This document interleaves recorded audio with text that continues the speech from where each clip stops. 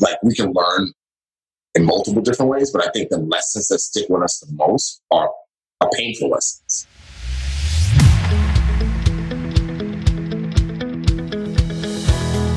Welcome back to the Impact Entrepreneur Show. My name is Mike Flynn, and I am honored to be your host. Our mission here on the Impact Entrepreneur Show is not just to inspire you, but also to help you tap into and begin to believe in your God-given potential and purpose. That's right, baby. We want you to not only be inspired, but experience breakthrough. And we do that on this podcast by interviewing incredible people who are using their experiences, their skill set, their platforms to have a game-changing impact in the lives of others. And here's the thing. None of these folks are simply sitting back, living a life of leisure. They have things to do, places to go, and lives to impact. Speaking of that, Remi Adeleke's life changed abruptly when his father died, when his family went from being royalty in Nigeria to struggling to feed themselves in the Bronx. The public education system was so poorly resourced, and Remi was exposed to precious few role models in his early life. As a result, he didn't feel that there was an expectation for him to even graduate from high school. It seemed the only path available was stealing, selling drugs, and running scams. But when Remi hit rock bottom at age 26, he realized he needed something bigger than himself. That's when he met Tiana Reyes, a military recruiter who helped him find his true path. Tiana was also from the Bronx, so she was passionate about helping to give young people from the same neighborhood that she grew up in an opportunity to establish a career and explore the world, because she knew that not many other people would give them a chance. Tiana attended multiple court hearings to advocate for Remi and help him fill out the paperwork to get him into the Navy. Once in Navy boot camp, Remi was exposed to all of the different programs he could pursue in the Navy, and his heart became set on becoming a Navy SEAL. But it wasn't a slam dunk. He did not pass the academic test on his first attempt, and even if he had, he wouldn't have passed the physical test because he did not know how to swim. But Remi's mother always taught him to persevere, and he drew on that to train and study in the time outside of his role as a medic. The hard work paid off, and Remi was ultimately accepted into Navy SEAL training. Now, in addition to fulfilling his dream of becoming a Navy SEAL, Remi is an actor, an entrepreneur, writer, husband, and father. He has written a memoir about his life called Transformed, and even volunteers today as a mentor for kids in similar situations to the one he was in. He believes that the past does not have to be a template for our future, and that there's always hope, and that in some cases you could be helping a person so much that you're actually hurting them because you're enabling them to keep doing what they're not supposed to be doing. As for all of the hardships and setbacks and failures in his life, Remi says they made him who he is today, because none of us can grow without failure. All you have to do is type in Remi's name in Google, and you will see a list of all of the achievements and accommodations that he's received, both in his post-military career, but more importantly, in his military career from the Navy, from the Marine Corps, and from the Army. There are a couple spots in this episode where the audio isn't the best and brightest, but don't let it deter you from leaning in and learning from Remi, because this is a powerful conversation. So with that in mind, bust out your pens and paper, take some notes, and brace for impact. Remi Adeleke, welcome to the Impact Entrepreneur Show, brother. Very excited to host you. Yeah, man. Thanks for having me. It's an honor to be on, brother. Very first question, it's one of my favorite questions to ask of every single guest, is who was your childhood hero? Who was my childhood hero? I would say Bad Boys. Bad Boys? Yeah. Like what's his name? Movie character? Mike Larry and Marcus Burnett. Oh, man. Yeah. Yeah, because I wanted to be like them, man. They were, after I saw that film, I was like, man, I want to be heroes like they are. That's what stuck out to you about the way that they approach life? they were just like me. I mean, they were down to earth. They were, suave, smooth. They weren't rigid heroes. I mean, when you look back to the 80s, I'm not saying that the heroes of the 80s were rigid, but none of them looked like me, right? None of them came from the background I came from. So like to see these guys who kind of had a similar background like mine, and they were like regular street dudes in my opinion. That was pretty cool for me. Yeah, totally. And you bring up your background. You don't have the typical background of most people. Your father, your Nigerian royalty is your background, right? Yeah. And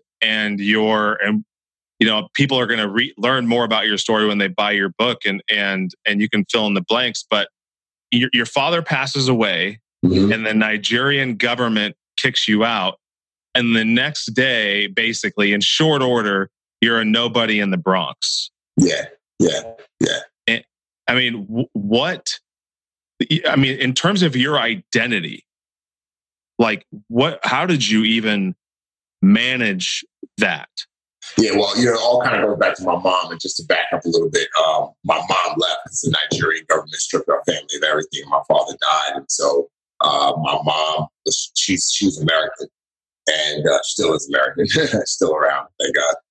But she was just like, there's no way I'm raising my kids here in Africa, especially with all the corruption that was going on at the time. And even to this day, there's a lot of corruption in Nigeria.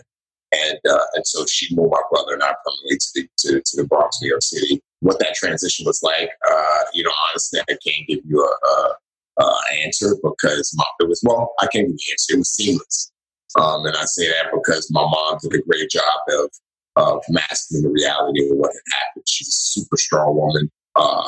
Very highly intelligent. And, she knew that if we fully understood what was happening, then we could possibly break down. If we broke down, then she would break down. If she would, it would just create this never-ending cycle. So as a matter of fact, I remember the day she told me my father died, like she did it in such a calming way without crying or anything, that me and my brother, especially being five, my brother was 6 and I was 5 at the time. Us being that age, we didn't fully understand death. But, she had said it in such a common way that we just went back to playing as if nothing happened, So, to answer your question, what was it like? It was seamless. It wasn't until I was about 8 years old that I began to really realize what happened, because I began to see things as a kid, and not just see things, but I began to understand more. So I would understand as my mom would go to the rent office and ask for extra few days to pay the rent, that she doesn't have money. I would understand that, when my mom had to split food between my brother and I, and she didn't eat, it was because she had only just enough food for my brother and I. She didn't have money, and I would understand, having to wash my underwears and socks in the sink with a large bar of Ivory soap because, my mom didn't have enough money for us to do laundry. We didn't have enough money. So as I began to see it, I began to understand it. So I began to understand, and I was just like, oh, wow, like this is our life. My dad's not here, and this is what's going on. Did you have, as you became more cognizant of the reality that you were in your 8-year-old brain, were you able to reflect back to your time in Nigeria and say, we had stuff when we were there and now we don't? No, absolutely. I was able to make that connection for sure, because we had a lot in Africa. I mean, my dad was a millionaire, so we had a lot.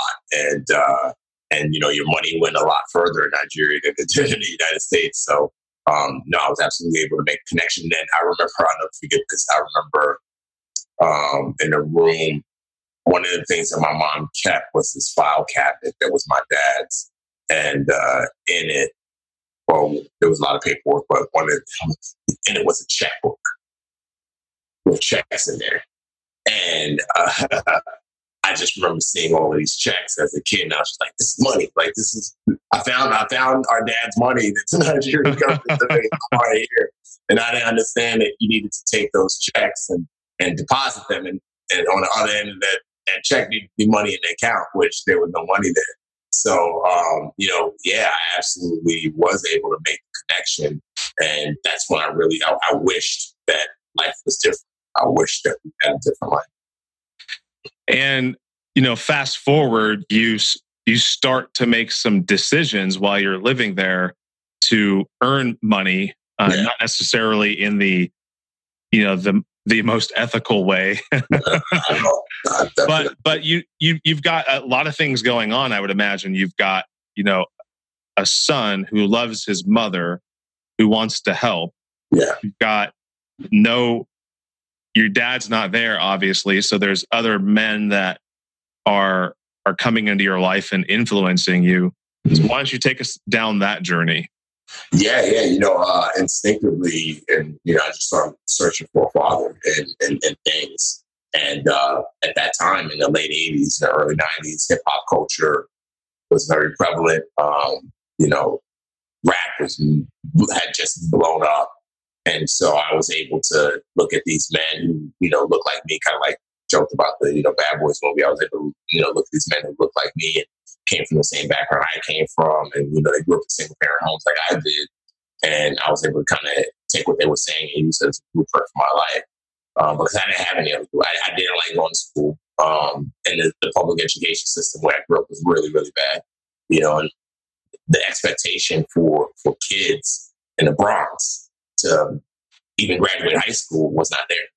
You know what I mean? It was just expected for me to drop out. It was expected for me to not go to college. That was just the standard. And you could tell, just being in the classrooms, that the teachers, they didn't expect much of us at all. And so I never had examples of what it meant to be a man. I never had examples of what it meant to be an upstanding citizen and be able to achieve a life and have a family as a doctor or a lawyer or a businessman or whatever. And so I followed the examples that I did have, and that's what ultimately led me into crime, stealing and any way I could, and selling drugs and running high level scams. And I volunteer with a nonprofit out here called City Hope, and they're based out of alcohol, actually. And being with these kids who are just making some of the same decisions that I made, it's easy for me not to judge them because I understand where they're coming from. I'm not justifying what they did. I don't agree with what they do, but I can kind of empathize with why they're doing what they're doing, because to them it's like, this is my way to survive. This is all I can ever do to survive. And that was just my mindset. And so ultimately that's what I fell into crime, and I'm not proud of it at all. But it kind of played a role in me being where I am today, and getting through a lot of things that I've got in my life. Yeah, absolutely. I would imagine too, some of the decisions that played into ultimately going down that path was a desire to be seen, to feel like you mattered, to feel like you had some sort of influence. Oh, absolutely. Yeah, absolutely. Yeah, that too. I mean, affirmation. I truly believe that, every boy needs that affirmation from his father, because, I just believe that's the way we're designed. And girls as well. Girls need affirmation from their dad, so that, they're not seeking it from some guy they're not supposed to be seeking it from later. And because I never received affirmation from a father, I just naturally needed to go get affirmation from the world, from boys, from people in the streets, from girls, from people in school. I just hungered for that affirmation.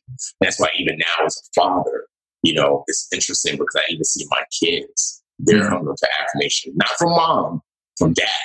Yeah, and I give it to them. I give them so much affirmation, and it satisfies them. And the reason why I do that is I never want them to try and seek affirmation from something or someone else. I have 4 kids. Yeah.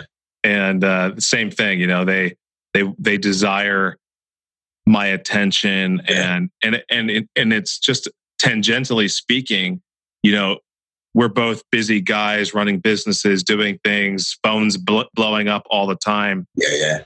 We've got to make a conscious effort to put that thing down and look them in the eye. Yeah. That's the most affirming thing. Eye contact, right? No, absolutely. Yeah. My kid, my oldest, he won student of the week, last week. So they did like an award. Oh, right on. They do it every week. And like just me being there for that, like, he was happy, but by me being there to see him receive that award, because he's 5, it meant so much more to him. You know what I mean? And, again, you're absolutely right. My youngest, sometimes when I'm working, like not my youngest, but my middle, he doesn't understand the concept of time. And so, like when I try to cut my work day at 4:30 sometimes, and he'll come in my office at like 3:30 and be like, "Daddy, let's play. It's time to play." And I'm like, "No, I still have another hour." He's like, "Daddy, you're always working. Like, stop." I was like, "Oh, it's because this is my work time, But what I'll do in those moments, when it gets upset, I'll just stop working. Like even if it's for like 2-3 minutes, just to hug them and just, be like, "Hey, it's all good." Like that's the best. Yeah. It's the best. It's the best. That's why I love working from home. This, my kids, if they were here now, they would be running and oh, that's awesome. Yeah. Whenever I've been a guest on Larry's show as well, and all his kids are running in and out all the time when he's doing his interviews. You are a man of faith, and it's clear that that's an important part of your life. And I'd be curious to know who the people were that instilled that in you. I would imagine that was your mother. And I think your grandmother was a woman of faith as well, too, right? Yeah, they were. But, at the age I was at when they were being a spiritual influence within my life, or, exposing me to spirituality, I was totally turned off to it. I didn't want to have anything to do with God. I didn't want anything to do with religion. I didn't want anything to do with anything faith related. And part of it was I saw some hypocrisy, at a young age, in the church, and that kind of turned me off. So as I got older, there was no faith influence at all. It wasn't until, years later when I was 26, that I hit rock bottom. And my brother, he had become Christian when he was about 21, and he would never preach to me at all because he knew how turned off I was to Christianity. But he would tell me once in a while, Remi, when you hit rock bottom, just remember to cry out to Jesus, And so when I was 26 and I hit rock bottom, and I tried everything else, I tried forcing my will, I tried other religious practices, I just tried everything, and nothing worked. And I was just falling like deep into depression. The story. There were more circumstances around it. I don't want to give it away, but that's when it wasn't a person, so to speak, that influenced me. It was a decision that I made because I realized that I needed something bigger than myself, and everything that I had tried that I thought was bigger than myself did not work. So, yeah, I'm a Christian as well. And I think that and I talk about faith all the time on my show. And I think that there are 6 bridges to personal growth and well-being. And the first one is faith. Yeah. And the faith is an interesting thing because it actually is the middle part to the word confidence as well, right? Which people want. People want confidence, right? Yeah. It takes faith to have confidence. Absolutely.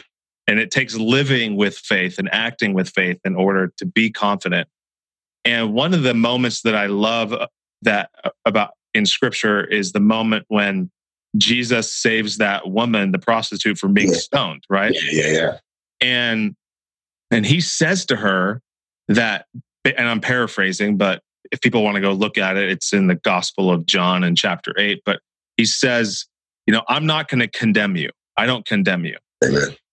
But go and sin no more, right? And so I'm very curious about words, like specifically the origin of words. And so I went and I researched like the word for sin that Jesus used in that moment. Actually, it's etymological meaning. Hamartia? Yes, something like that. Yeah, it means off the mark.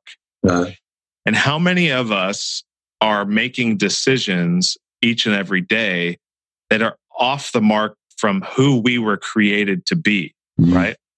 But all it takes is one person's generosity to change everything. Absolutely. And you're doing that for the kids at City of the Hope, City Hope Ministries, and P.O. Reyes did it for you. Yeah, absolutely. Absolutely. And that's why I do it, because, and not just with City Hope, I'm in jails, I go to prisons, I try, because I feel like Tiana, for the P.O. Reyes, Tiana's the first name, she did something for me to completely change the trajectory of my life, by, taking me to those judges and, fudging the paperwork to get me in the military. And, it's my duty now. Like, it became my duty after I came to faith in Christ. All right, life is not about you anymore, Remi. It's about serving people. So, but even more so, like, every day I'm like, okay, I have my goals, my personal goals, but first, like, my main goal is to serve my wife and my kids. And then after that, it's how can I use my platform, my resources, the things that I went through to serve other people. Yeah. And Tiana really instilled that in me, Yeah. big time. I want to stay with Tiana for a minute, because something you don't know about me is that my dad was an Army officer. Okay. He's a Vietnam vet, and he was also the recruiting commander for Santa Clara County. Okay. Right next door to me, to my right, through that painting there, is the Army recruiting office. Oh, wow. Downstairs to the left is the Marine Corps recruiting office. And we used to have the Navy and the Air Force in this building as well. So I'm surrounded by recruiters, and I know the pressure that they are under to put recruits in boots, Yeah. But at the same time, like, there's the Navy right now has a waiting list. The Air Force has a waiting list. And so, like, I didn't know that. Well, I mean, for in this area, I guess, but when you think about P.O. Reyes or Tiana, like, did you ever ask her, like, why did you do that for me? No, I didn't. Yeah, I didn't. I mean, I found out a year ago why she did it for me, because I was writing. I had finished writing the book. I'm trying to get my math right on time. I had finished writing the book, and I was on my way to Atlanta, and this crazy story. It's more to the story. I won't go down the whole road, but long story short, she had died. She died. Yeah. So she died 4 years after sneaking me into the Navy. And I didn't know she died. I found out after I finished writing the book, because I went to go, research her, and my researcher found it's more to the story. Yeah, I don't want to go down the road. But anyway, on my way to Atlanta, I started Googling, her name and her family members' names to try to find somebody. And I'm not going to Atlanta to try to find somebody. I'm going to Atlanta to actually go stand in front of a judge and advocate on the behalf of this kid who's about to get sentenced to prison. Because I was working on this documentary, and they wanted me to come help out. And so I'm on my plane, getting ready to fly to Atlanta. And I Google this one name, I call it, and this woman answers, and I'm like, hey, I know this is crazy. I'm just trying to get in contact with somebody who's related to Tiana Reyes. And the lady said, well, I'm her cousin. And I said, awesome. I said, is there any way I can get connected to her mom, her brother? I know she has a daughter. And she said, yeah, I'll connect you with her brother. Let me have him call you back in 5 minutes. And I was just like, well, my flight is about to take off. So, I won't be able to receive this call. And she said, where are you going? I said, well, I'm flying to Atlanta. She said, he moved to Atlanta. He lives in Atlanta. Whoa. What are the odds? I'm on my way to go advocate, stand in front of a judge the way Tiana did. And her brother is literally in the area where I need to go, and where I'm on a plane going to. And so I landed in Atlanta, and by the time I landed, he had called me and gave me his address, and I had the driver take me to his house. And we spent about 3 hours in his house, and we just talked, and he explained to me that, he's from the Bronx. She was from the Bronx. They grew up in Co-op City, not too far from where I grew up. And her being from the Bronx, after she did her, her sea duty time, she wanted to come back and be a recruiter, because she wanted kids from where we're from to be able to see that the military is a great avenue. and for them to see the opportunities and how they can establish a career and have a life and get out of the Bronx and travel the world. And so he told me that was her main goal. And another thing she would do, which I didn't know, was she would drive around the Bronx and connect with guys who she grew up with, who were selling drugs or who was doing illegal stuff, and say, listen, I see where your life is going. Come with me so that you can join the military and get out of here. And she even did it for him, where he had a misdemeanor. He got charged with a misdemeanor before I can't remember what it was. And she came back. This is before she became a recruiter. She came back home to the Bronx, worked with the Air Force recruiter to get him in the Air Force. Her brother. Her brother. Oh, wow. So this is just what she did. She knew that nobody else would give people like us an opportunity coming from where we came from, especially being a minority. She knew that, we wouldn't get an opportunity from anybody else, from any other recruiter. So she made her a business to take that job to be able to give opportunities. So I was blessed to be, guided. That's why I always believe, man, that day, when I heard that voice tell me to join the military, I truly believe it was God. But, I truly believe that I was specifically and strategically guided to her, because she took a huge risk. And, again, I would not be where I'm at today if she didn't do what she did to sneak me into the Navy, But that's why she did it. Yeah, that's powerful. It's one of my mentors, and I'm totally going to butcher what he says, but he always says that when we get on path, we will meet people who have been waiting for us on that path all along. Amen. Yeah. Yeah. That's true. And she was that, and you are that to many others, right? And I try to be that. Yeah. I would imagine that if you're looking at the moment before you're at rock bottom, and then now you have this relationship to Christ, the conversation that you're having with yourself are on opposite ends. The one that you were having before and the one that you're having now about what you can accomplish. Yeah. It's totally different. Yeah, a big part of that is because, the Spirit, man, the Holy Spirit is there just guiding me and opening up my potential and comforting me. And even to this day, man, like I have bad days just like you have bad days. You know what I mean? Right. I have those moments where I'm just like, oh man, things not working out, things not going. And, what I have now that I didn't have before is hope. Mm-hmm. I have hope in the fact that, you know what, things may not be going my way, but God has a plan. Yeah. And, I may not understand that plan, but when I look back on my life and I see how his plan has been perfectly executed, which led to me being where I'm at today, I have hope that his plan is great. Totally. And so, and I have to say that, like, even today, I'm going through something. I'm just like, man, dude, like, what's going on, Lord? And I can't rely on my intellect. I have a master's degree. I can't rely on the fact that I was a Navy SEAL. I can't rely on the fact that I'm a writer. I just got to rely on the fact that, God is good. Yeah, totally, man. And talk about generosity. Like, he is the most generous, right? And we could spend this whole entire conversation talking about God's generosity and leaning into that.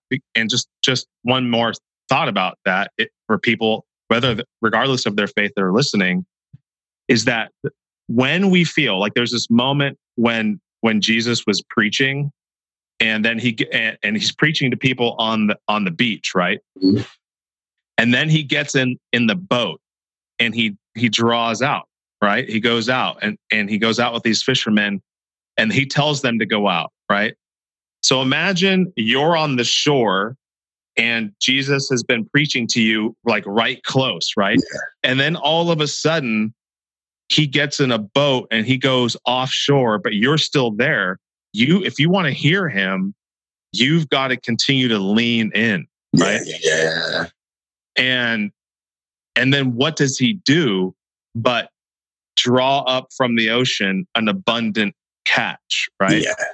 Yeah. So one of the things when I feel like God is pulling away from me or something, or I'm like, hey, what's going on? Yeah. I have to remind myself that he's calling me out into the deep for an abundant harvest, right? Amen. Yeah. That's good. That's really good. That's really good, man. That's true right there, man. But it's hard to, sometimes it's hard to even, having been walking with the Lord for going on 11 years, it's hard to remember that, walking that, it's so true. It's true, It takes, truth is hard, right? Like truth is not easy to accept, like the things that made you a Navy SEAL was a hard truth that you had to accept, right? In order, so like that's the thing about truth. It's not easy. Like people want the nice side of truth, but not the difficult part of truth. Yeah. No, absolutely.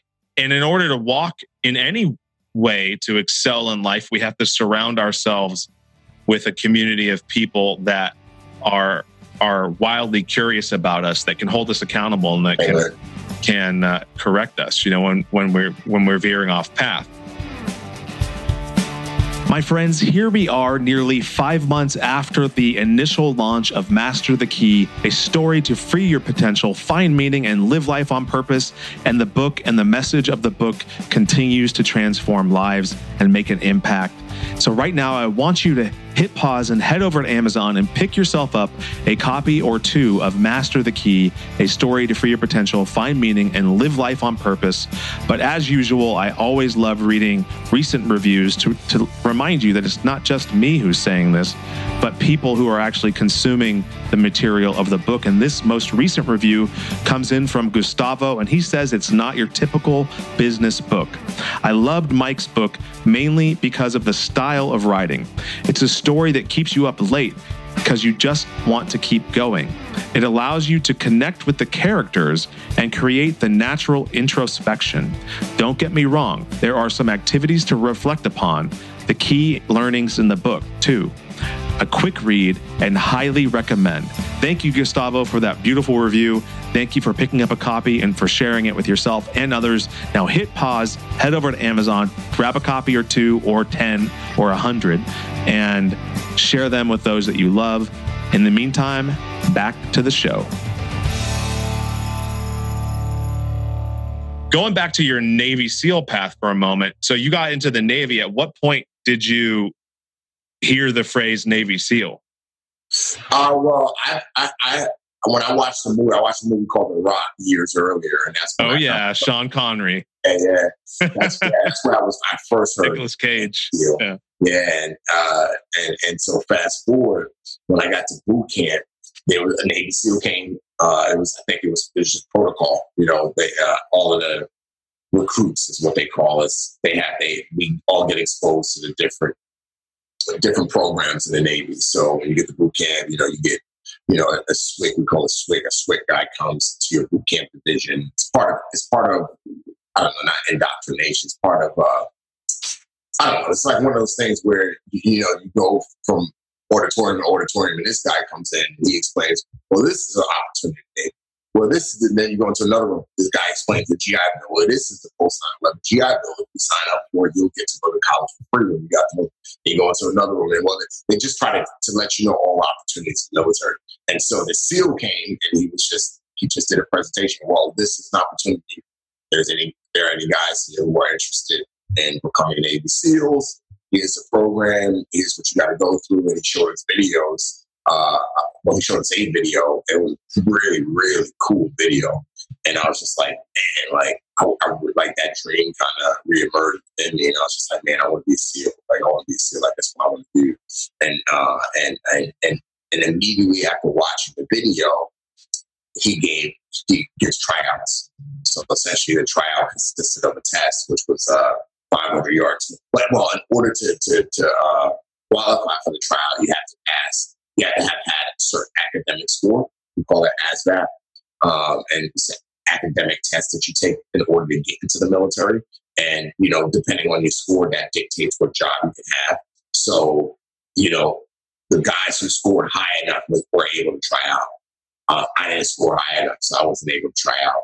And even if I was able to try out, there's no way I would pass the test. Because it was like a 500-yard swim, which I couldn't really swim at all. And then it was like a run and push-ups and pull-ups and sit-ups. and there was just no way I could pass. So all of the guys who wanted to go try out, they went off and did the tryout. And there I was, like, with the guys who had no interest in being a SEAL, or maybe they qualify like me. And I was just like, man, like, I hate it. I was like, man, I wish I could be in that group. And I wish I could be in the group of guys who get an opportunity to try out to just go to SEAL training. And so after I graduated from boot camp, went to A school, and then A school is like the school that you go to for your specific job. So I was we call it a corpsman maybe, but I was a medic. So I mean, it's the same thing, medic, corpsman. We just I don't know why we call it corpsman, but we call it corpsman. And but it's a medic. And so after corpsman school, I got stationed in the Naval Hospital, Camp Pendleton, and it was there where I was just like, I'm going to be a SEAL, like. I don't know. I'm going to get into SEAL training, and I just started training like every day, not just physically, but academically. Running to the pool and trying to learn how to swim, and that's after a year of checking in into my first command, I was checking out and going to SEAL training. I met every qualification I needed to make in order to get accepted into the program. So, and it just took a lot of. And the cool thing about that is, man, like. Looking back, that's just a lesson that I learned at that time that I didn't realize that I learned, but just kind of instinctively became part of my nature. And what I do now is, on the road towards your dream, you are going to have deficiencies. Like it's going to happen. Like sometimes your deficiencies might be minor, it might just be like a small deficiency, or your deficiency might be major. I think most times on the road towards our dreams, the deficiency is major. Otherwise, we want to call it a dream, right? I'm going to do this, right? But we call it a dream because a dream is something that's way bigger than us, and it takes a lot to achieve that dream. And, in order to achieve that dream, when you have deficiencies, you just have to do the extra hard work. And that's what I did every day. I just every day, like, sucked. Like, for that year, every day of my life just sucked, man, because it's like I'm getting up, I'm going to work in the hospital. I had 4 hours off in the afternoon, and I'm like, destroying my body working out, like learning how to work out at the same time, because I never really worked out consistently. And then I'm going to work for 4 hours in the evening, going to sleep and doing the same thing all over again every day, Monday through Friday. And then, I didn't have a car, so I would have to run 3 miles to the pool, jump in the pool, try to learn how to swim, run 3 miles back. And, I didn't have anybody to, tutor me. So I had to buy these, ASVAB for dummy books and just read and study and read. I mean, every day, man, was just hard, but I just did that work. And, 1 + 1 = 2, man. I did all of that hard work, and that led to me getting accepted into SEAL training. And it was unheard of, because typically at the time, and even now, you had to be at your first command for 18 months at a minimum before you could even start the application process. And there I was, a year after checking in, I was checking out, and I had met all qualifications. So, wow. Yeah. One of the great equalizers that I've read about and heard other people talk about as it relates to SEAL training is the water, right? The water is the great equalizer. You can be a great athlete on the ground. You could be super strong, but as soon as you get on the water, it like changes everything. Yeah. It changes yeah. What was your first long distance swim, like not in SEAL training, but like when you were training for yourself, like when you're like trying to push yourself, you can build up the mental toughness, because ultimately that's what you're going to need. Like, what was your first swim like? Like swim to learn how to swim, or like long distance swim? Yeah. Well, when you're pushing yourself. Yeah. So like I grew up by the ocean here in Santa Cruz, and I'm comfortable in the water, but even when you put me in a pool and you get me swimming laps, and it's really challenging. Yeah. It was, day one was sucked, you know what I mean? Because like I'm not moving. I'm like exerting all of this energy and not going anywhere. And I'm like, it was so easy to give up, because it was so easy to say, you know what, dude, like you can't even get a quarter of the length of the pool and you're smoked, and you're trying to get into SEAL training. You know what I mean? Like, and SEAL training is swimming miles, right? Yeah. And nonstop. And, there were a lot of times of discouragement, man. There were a lot of times of, questioning myself, where I was just like, man, can I really do this? And the answer was always yes, you can. You just got to keep pushing. How did you quiet those naysayers in your head? Man, honestly, looking back, I don't know. I just think that I'm such an extreme person. I've always been such an extreme person. When I commit to something, doesn't matter what I say to myself, I'm going to just keep moving. I think, and I think a lot of that kind of goes back to my mom, because my mom, after my dad died, we had a hard life, like a really, really, really hard life.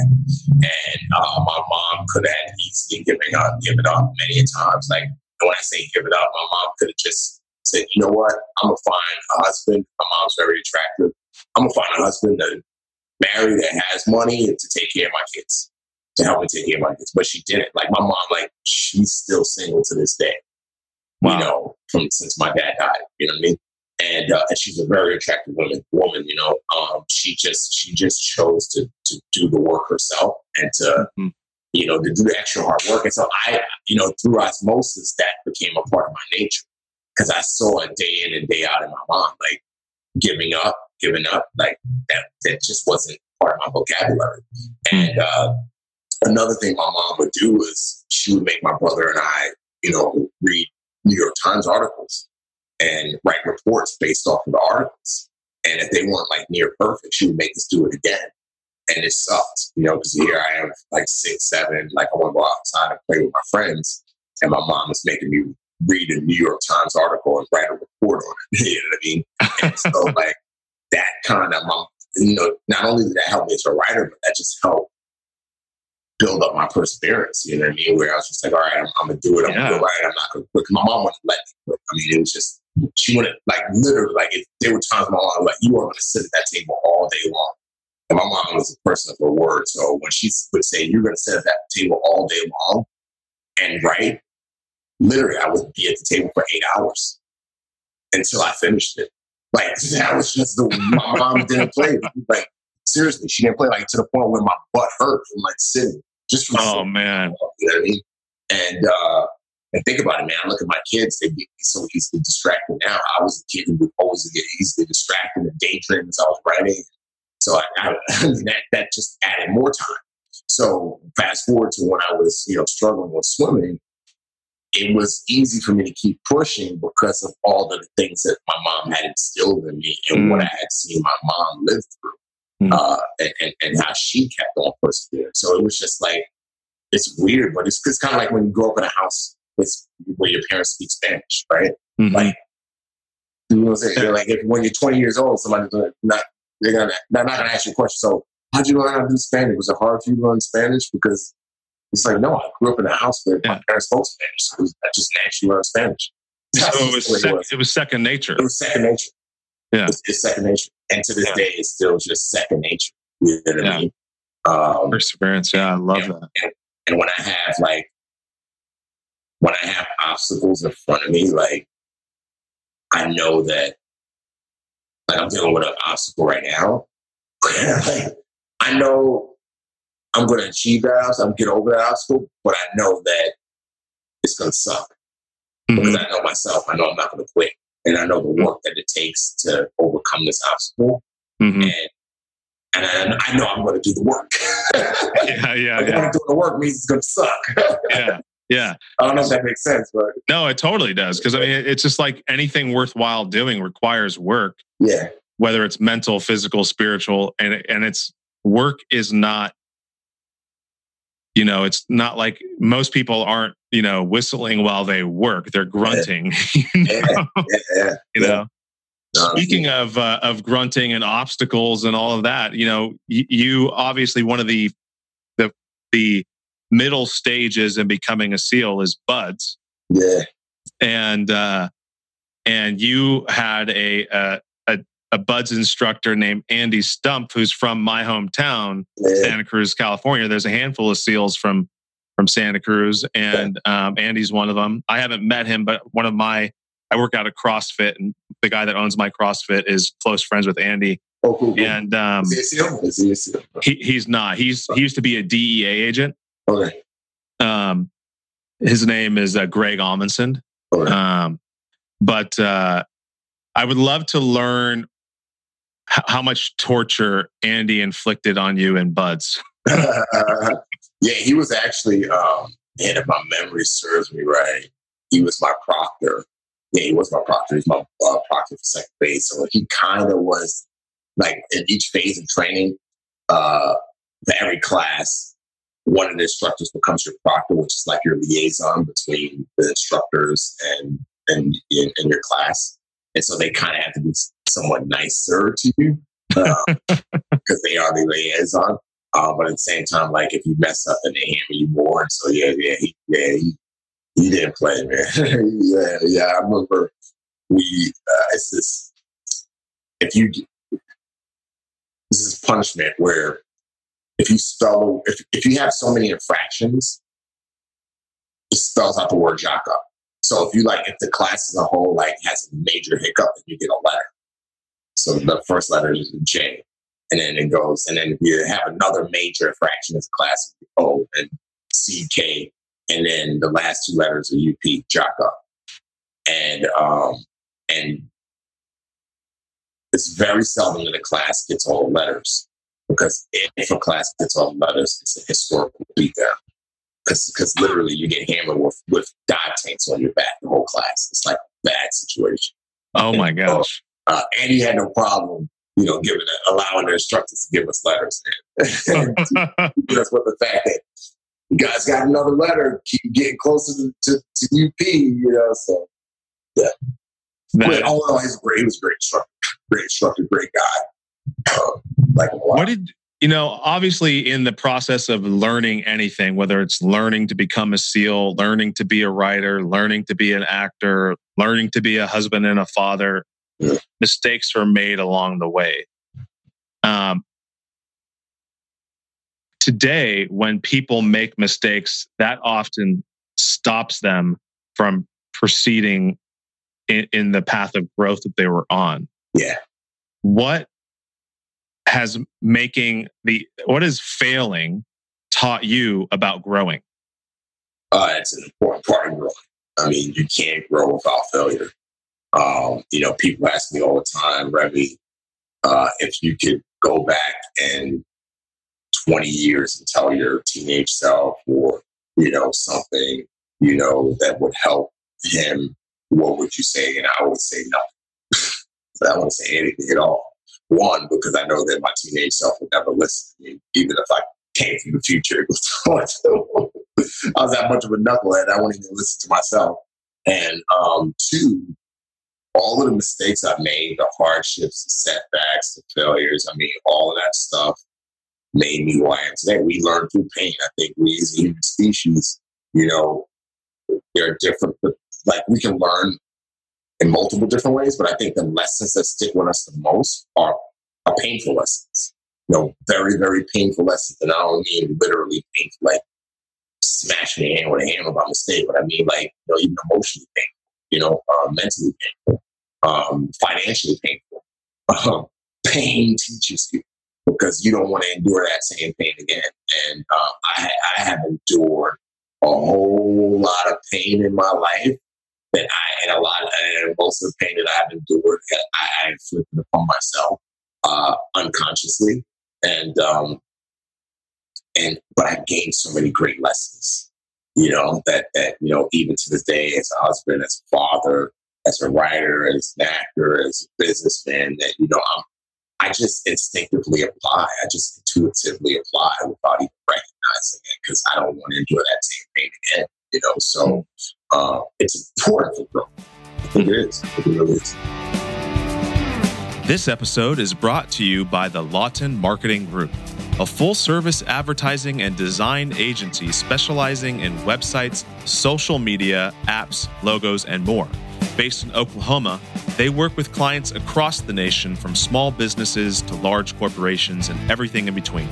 You can find them right now on the web at www.lawtonmg.com or call them at 580-275-2063. Connect with them now for a complimentary competitive analysis of your website. Just tell them the Impact Entrepreneur told you to call. One of the things that you've done, obviously, since leaving the SEALs is you've taken your experience both in life growing up, your experience as a SEAL, and you've created a creative outlet for that. Yeah. And I noticed this trend like among a lot of SEALs, like where their SEALs are becoming these great creative people. Yeah. You know, yourself, Jocko, there's a bunch of like people who writing, thriller novels. Yeah. What ties all that together? I mean, I don't think it's necessarily a given that people would assume that these warriors would become these great creators. Oh, that's a great question. I mean, just looking back, I would say, well, I would just kind of look at it like this. Let's see, I'll give 3 answers and they can all be wrong, but I'll just give them. No wrong answers on the Impact. The first thing I'll say is, when you look at any given time, there could be around 2,500 Navy SEALs that are active, right? But in reality, when you mention names like me, Jocko, John Carr, other guys for writers, it's only a fraction of creatives. It's only a fraction of us, who are doing creative stuff. The reason why I think, maybe the entire team aren't being painted in that light is because of the fraction. People say the fraction, say, oh, well, also like this. It can be true, it may not be true. Second answer I'll give is, in the SEAL teams, you're trained to be creative. You know what I mean? We have a saying, we train for contingencies, which is like, we train for the worst case scenario, like the scenario that we don't even know is going to happen. And then we train for flexibility within that scenario. So we're having to create on the fly. Every SEAL is trained to be an independent thinker. Obviously it's a team-based community, but, everybody is expected to bring something to the table from a creative standpoint. When you're even in training before, when you're training as a platoon to go on a training operation where you're going to go after bad guys, choose as an example, every guy within the team is expected to stand up and give a brief on what his job is going to be and how he's going to fulfill that job and how that job relates to the bad guy or the overall situation, right? So we have to be creative, in that sense. And so I think we're just part of being a SEAL is you just learn how to, there's a saying we have this movie right now, it's in my head for a second, just jumped out, but you just learn how to create on the fly, or flexible. That's why, one day you could have a SEAL team doing a direct action mission. Another day you could have a SEAL team doing a FID, which is foreign internal defense, training other guys. Another day you could have a SEAL team doing a HUMINT, which is human intelligence, collecting information, the same thing that the Army SF guys specialize in. Another day you have SEALs doing a long swim, a STV type operation from the water. The word, you look at the acronym SEAL stands for sea, air, and land. So we're trained to be flexible and creative and all these things. And over the course of the last 20 years, we have, even before that, over the course of since the SEAL teams were created, the SEAL teams come from the UDT. You know what I mean? So when you're thinking, UDT, you're going, World War II era. And then you even go before UDT, I think it was like NDCU or something like that. So we've always been transitioning and recreating ourselves into where we are today. So I think that's just within our DNA.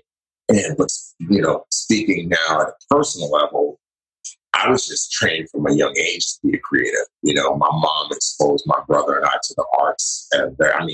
She would take us to the Metropolitan Museum of Natural History. She would take jobs at art galleries and museums just so that we can go for free. So we grew up going to the Schomburg. She would, when she could get some money put aside, she would take us to plays. They weren't the best seats, but they were just seats. And when she would get free tickets, she would take us to plays. She was always exposing us to the arts. And I mentioned earlier how she would make us write. To me, writing is art. So I grew up as a writer. So that creative piece had always been there. So when I got out, it was just natural for me to just do that, to just be a creative, because all my life I've been a creative. And then being in a SEAL team, I was a creative. So yeah. So.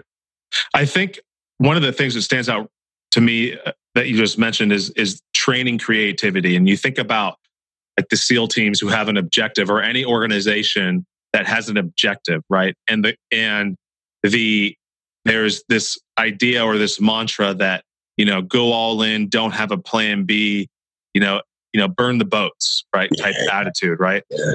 But at the same time, like that doesn't function when in a chaotic situation, which is life, right? I mean, like you might have a planned objective based on the information that you have available to you, and you get there and the scene and the situation is completely different, and you have to adapt, you have to overcome, you have to, have a different way to tackle it. So when you think about now as an entrepreneur, right? Yeah.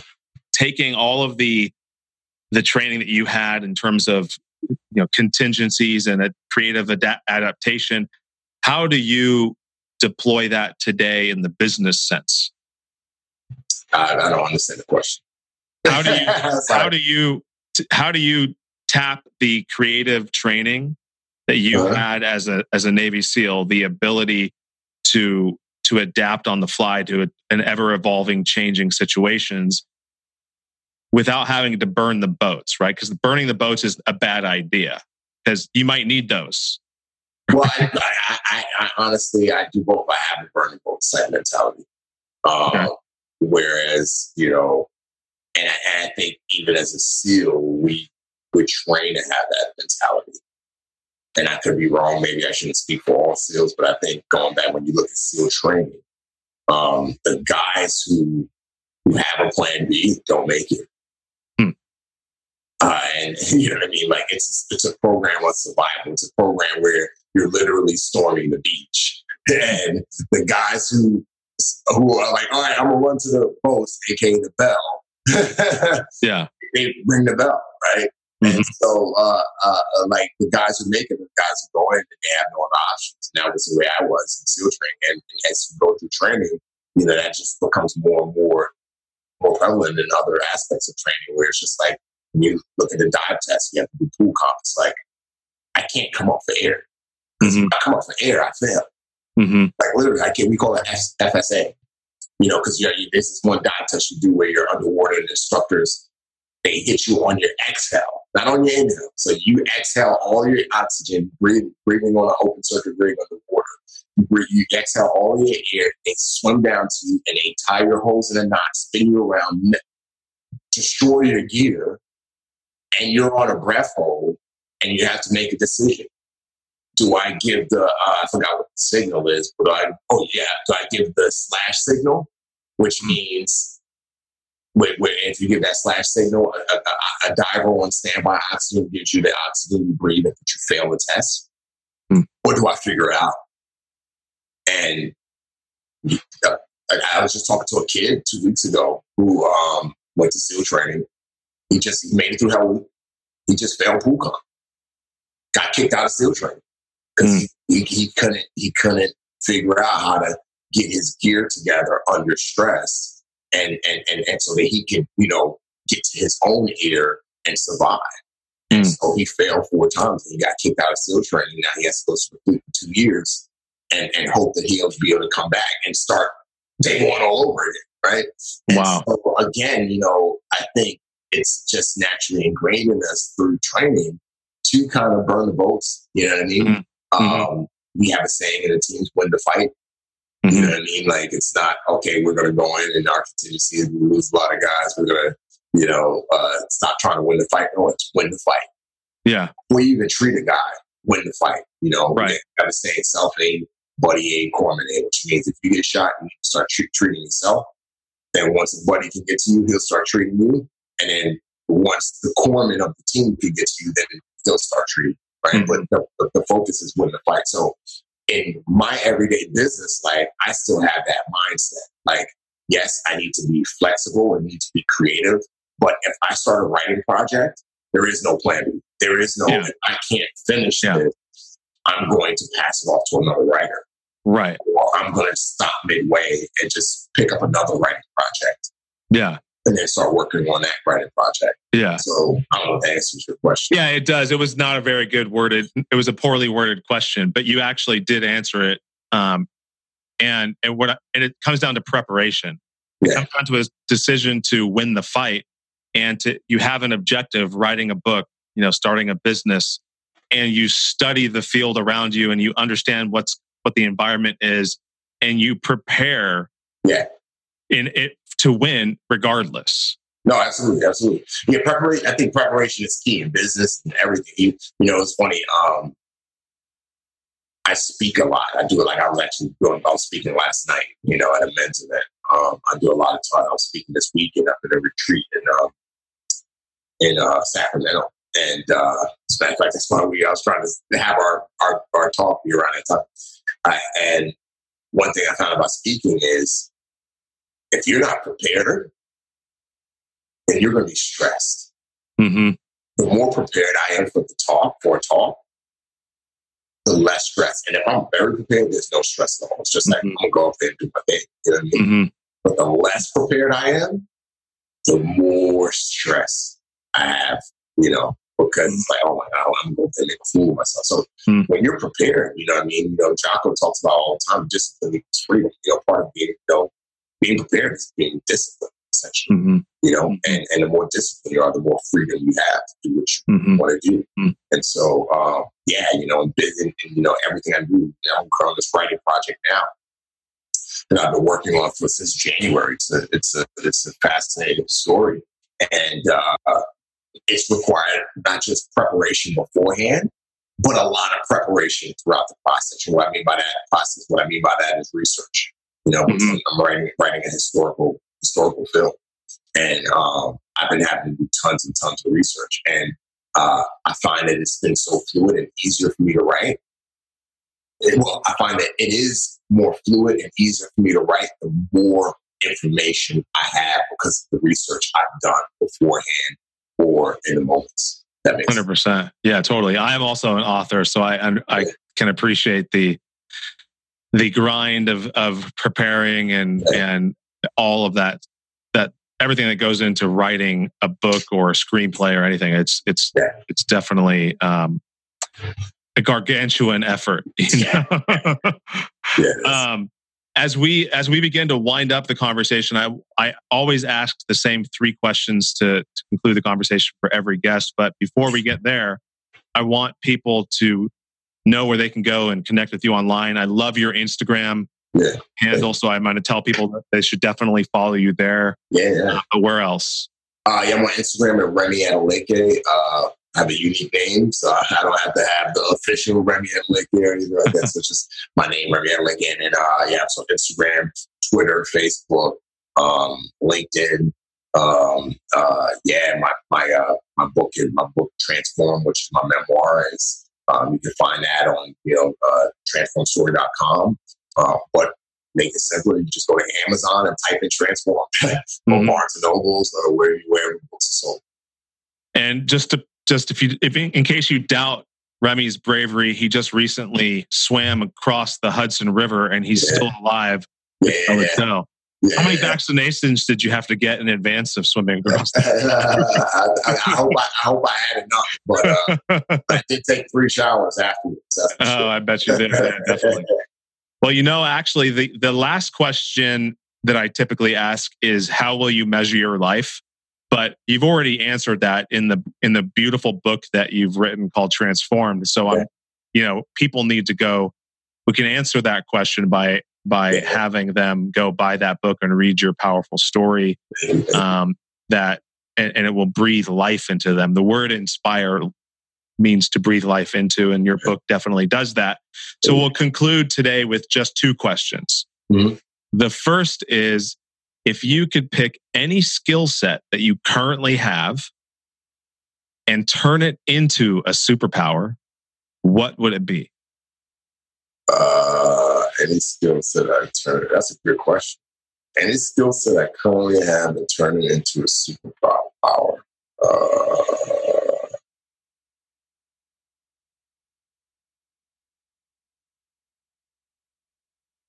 Well, I do. I get this from my dad, but my dad had this ability to just memorize things. That's why he was so intelligent. He just can memorize things. He was savant. So I've been blessed with that. Where I'm horrible with names, but I'm great with faces. I'm great with directions. My wife will be in a car like we were in Maui like years ago, and then we went back like 2 years later, and like I just knew exactly where it is. She's like, "How?" She's like, "You have a great memory. You just remember things like that." And I memorize a lot. I even memorize my talks when I try to memorize as much of my talks as I can because I hate using notes when I speak. Mm-hmm. And so anyway, I think that's a skill set that I have. And, if I was able to turn it to a superpower, I would, have where I just kind of like the Matrix. I just, get a download, I know everything about it. Oh yeah, that would be pretty rad. That'd be pretty rad. Because knowledge is power, right? Knowledge is power. Yes, knowledge is power, and power is influence for sure. Yeah. Next question is, what are 3 lies that we tell ourselves that prevent us from realizing what we're truly capable of? 3 lies we tell ourselves. Because of my past, I can't have a future. Or because of my past, I can't do X. I think that's a big, big lie. Your past means nothing, but what it is, your past. You don't have to allow that to be the template for your future or the edict of what your future could be. So that's the first thing. The second lie we tell ourselves is, I would say there's no hope. You know what I mean? There's no hope. Like, I'm hopeless. There's always hope. You know what I mean? For me, my hope lies in Jesus. You know what I'm saying? And that's what helps get me through some days. But there's always hope. You just have to strive for it, search for it, believe in it, and that's what will get you through. So there is no hope. That's a lie. And then the last one I would say is, and this is fresh in my mind because I had a conversation with somebody about it yesterday. But I'll kind of give some context to help answer the question. But this woman, I've kind of, I don't want to use the word mentor, but I've kind of spoken into her life. She reached out to me yesterday and she's like, "Oh, I'm just so hopeless because my son is a drug addict, he's this and that. I keep, she helps him out to get drugs because she feels bad and she doesn't want him to go out in the streets.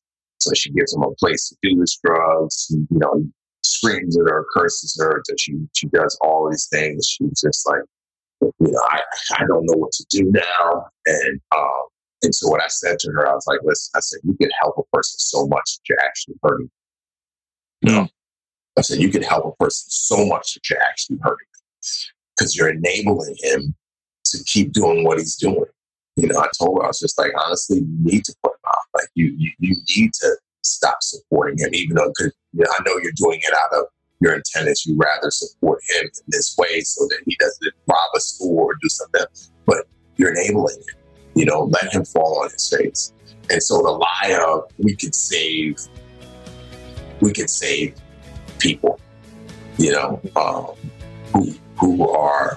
don't want help. Mm-hmm. We can't, something, and so I'm going to answer this more with a statement than a direct answer, but I would just say, the lie that you can help everybody. So I'll just say, you can only help a person so much that you're actually hurting. That makes sense. Yeah, totally. Yeah.